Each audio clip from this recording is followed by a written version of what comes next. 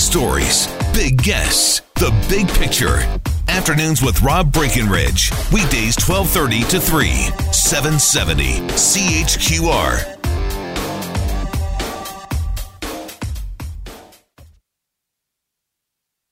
Quebecers, like all Canadians, are proud of living in a free and just society, and I don't think a lot of people feel that in a free society we should be legitimizing discrimination of our citizens based on religion. I think a liberal society based on fundamental freedoms and openness must always protect fundamental individual rights and should not in any way impede people from expressing themselves and in any way infringing on those fundamental rights. So on this, Justin Trudeau and Andrew Scheer are in agreement, both raising concern about Bill 21. This is the CAQ's version of the so-called secular law in Quebec that previous governments have taken a stab at. This bill would essentially move to ban the wearing of religious symbols for public sector employees. That would include teachers, prosecutors, judges, police officers. But Quebec Premier François Legault says this time around his government's willing to show some compromise. On the grandfather clause, on the crucifix, in order to get as much support as possible, because my goal is really to unite Quebecers. Merci. Now look, we are a secular society, but can the state mandate secularism? Because it has to include pluralism. Secular does not mean the government takes a stand, but rather that the government be neutral and respect the freedom of religion of its citizens. So is this even necessary? Joining us to talk a bit more about all of this, very pleased to welcome to the program our friend Beryl Wiseman. He is publisher of the Metropolitan, editor-in-chief of the Suburban Newspaper Group, also founder and president of the Institute for Public Affairs of Montreal. Beryl, great to have you back with us here. Welcome to the program. Rob, always great to have you. I was speaking at the Manning Center Convention and Conference in Ottawa and mentioned your name to a few Calgarians. Yes, you were there with my colleague Danielle Smith. Yes, as a matter of fact, on that panel. Yes, indeed. All right, so what do you make of this bill? Let's get your initial impressions. I'm totally contrary, and I talked about some of it on the weekend. Let's take a step back. This is not imposing secularism. We have had in the West a 250-year tradition of no religion where the intellectual character of a society is formed. It started with James Madison in America, who said the civic administration shall take no cognizance of religion. It went through almost every major Western country. Freedom of religion means freedom from religion. Mm-hmm. Now, in Canada, ever since multiculturalism was put into the Charter of Rights, we have had an increasing call on the state to accommodate religions, ethnic groups, diversity, to the point where our budgets are now 15 to 18% in some years going to fund multiculturalism and diversity, when we as a country have been cautioned by the OECD, the Organization of Economic Cooperation and Development, that we are the worst in taking care of our seniors on Social Security because we don't have enough money. But money aside, however, people are getting very tired, for example, of seeing Liberal MPs in particular, and some NDP MPs before every time they give a speech saying that we are standing on one or another parts of native land. We get it. This has nothing to do with the monies paid to Native people, right, Aboriginal nations, First Nations. But it's enough with the accommodation. We don't have to beat our chests and beat ourselves up every single time. So the only thing Bill 21 is saying is the same thing that Madison said, the same thing that Jean Jaurès said in France, the same thing that Nicolas Sarkozy, the president of France, passed just 10 years ago. Where the intellectual character of a nation is formed, the legislature, the courts, public security, and public schools, there shall be no visible signs of religiosity, period. Now, I want to go back a step because many of your listeners will remember Pauline Marois, the separatist premier's first charter of late charter. Now, that went very far because it extended to health care, which had nothing to do with where we make our laws and where we produce mines. But she did it purposely to incite. Bill 21 has one problem.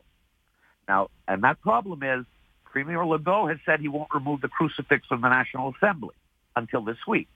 This week, Montreal removed the crucifix from City Hall, and Legault said that after the bill is passed, he will remove the crucifix. Now, that crucifix was put in 1936 in a deal between then Union Nationale, very right-wing Premier Maurice Duplessis and the Catholic Church. The period of Duplessis' premiership of some 25 years has been called the Great Darkness, La Grande Noirceur. And it has no historical significance. It's not like the cross in Mount Royal that signifies Cartier and de Maisonneuve's crosses. That was a political deal. Bill 21 also does not call for the removal of overt religious symbols of elected officials. And it'll have a grandfather clause. So in some respects, to my mind, if it excludes elected officials, it doesn't go far enough. We've got to get it through our minds that diversity is fine. Diversity is a very compassionate way of applying law. But our values are not diversity. That's not a value. Our values are, quite rightly, as you said, pluralism, the basic freedoms. But that doesn't mean that a country has to bend backwards to everything. Because the logical extension of that is, well, then, if we take Christmas off for Christians, why don't we take Hanukkah off? Which is not a religious holiday per se, but why don't we have Kwanzaa off? Why don't we have Diwali off? It's never ending. A country that doesn't stand for something will bend for anything. That's all this law is saying. Yeah. Let's take the example of a Sikh, like, for example, Jagmeet Singh, who could at least theoretically be the next Prime Minister of Canada, which is for now a major political party in Quebec. As you say, this would not apply to politicians, but is that to say that somebody like Jagmeet Singh could not be a judge in Quebec, could not be a teacher in Quebec, could not be a police officer in Quebec? Not under this law. Just as there are Jewish politicians who wear a kippah, who would have to remove the head covering, just as Catholics will not have to be able to wear their crosses on top of their clothing. If you want to serve the public, serve the public. Religion should be we've discussed this before. Religion must be a private matter. And you know that my opinion is I would go so far as if a religious institution is doing charitable work, fine, it's a charity. Mm-hmm. But I wouldn't ipso facto continue what in Quebec was a tradition started with the Catholic Church with massive tax credits just because somebody has a synagogue or a church or a mosque. It should be and must be a private matter. Nothing has stirred up more friction in Western societies, I'd say in any society, than the issue of allowing religion into the public sphere, except perhaps outright racism, as you know we saw in the American South for so long. It is not a response to an overwhelming crisis, other than if you consider that how far is Canada going to go in its idea of accommodation.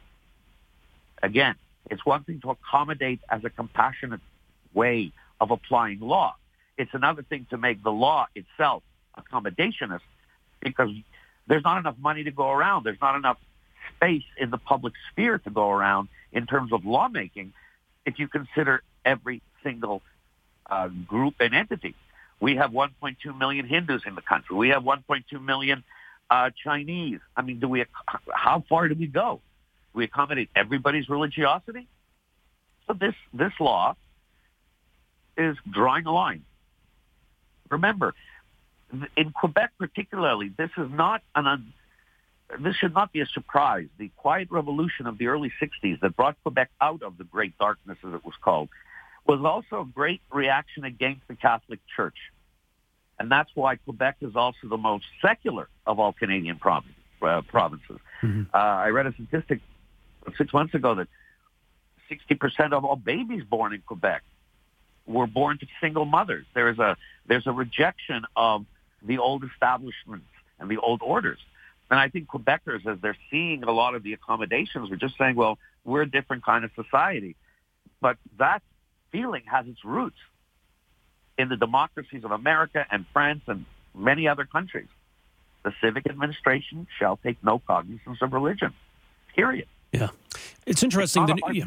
The new government's prepared to address a matter that previous governments weren't, because it seems like a paradox where you have the secular nature of Quebec with a crucifix hanging in the National Assembly. But talk about what this current government is prepared to do with regard to that crucifix. Well, so with regard to that crucifix in the National Assembly, which, as I said before, was a political deal from Premier Duplessis of the right-wing Union Nationale in 1936 with the church. It had no historic significance.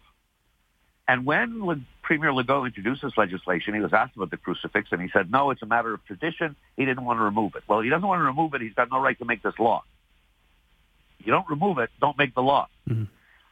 Just this week, and we had it on the front page, the mayor of Montreal, City Hall will be undergoing renovations, including the City Hall chamber, the City Council chamber. And the crucifix will be removed, and the mayor announced it will not be brought back. It will go into a museum. Premier Legault was asked about that, and he said on Monday, I understand why the city is doing this. And it led to speculation that he would soften his approach on the crucifix in the National Assembly, which indeed he did later in the week, and said once Bill 21 is passed, the crucifix would go. Without the crucifix going, the law would have no legitimacy. Right. So that it is, do you feel then that this not only has legitimacy but strikes a reasonable balance? I don't think it's a response to an urgent need, but we spent so much time in this country over the past 20 years of accommodating, while we don't have the money or the attention focused on urgent issues like seniors' poverty, for example. 40% of seniors in our country are living in poverty. A variety of reasons, from high taxes to badly invested CPP funds. But, when you're spending even 10% of your budget on funding multiculturalism and diversity, or at least funding it in the name of multiculturalism, really it's a cheap way to buy votes. Maybe it's a time for somebody to say, okay, enough. All this stuff is private. You want to have your cultural clubs and your religious institutions? Great. No problem. Not on our dime. We have to handle the urgent matters first. And we're not doing it. What about the notwithstanding clause? Sounds as though the Premier is prepared to invoke it if necessary. That's the problem. I hate the notwithstanding clause. As I said this past weekend, for the 1.1 million non-Francophones in Quebec, the federal union ceased to be a source of protection of their civil rights because of the notwithstanding clause. Now, as you know, it's only been used once by Liberal Premier Bourassa, and the lawyers took it all the way to the United Nations Human Rights Commission, which deemed it illegal, the notwithstanding clause. It's a bad thing to have.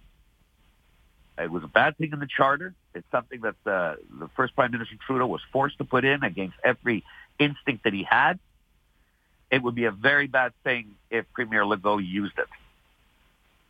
That will open the whole constitutional can of worms again. I think it would reflect on the good faith that it was done with, and I really couldn't tell you how I feel about it. I hope there wouldn't be court challenge to this. I wish people could accept it as a statement by a society of where it draws the line.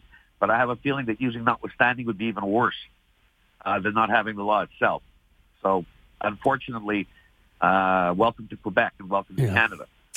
Well, much more to come on this, Beryl. I'm sure we'll talk about it again, but appreciate making some time for us here today. Thanks so much for this. Always, Rob. All right, all the best to you. Take care. Beryl Wiseman, he is the founder and president of the Institute for Public Affairs of Montreal, also editor-in-chief of The Suburban, Quebec's largest English weekly newspaper, thesuburban.com. Our number here, 403-974-8255, 974-TALK. We are back with more right after this. Afternoons with Rob Breckenridge, starting at 12:30 on News Talk 770 Calgary.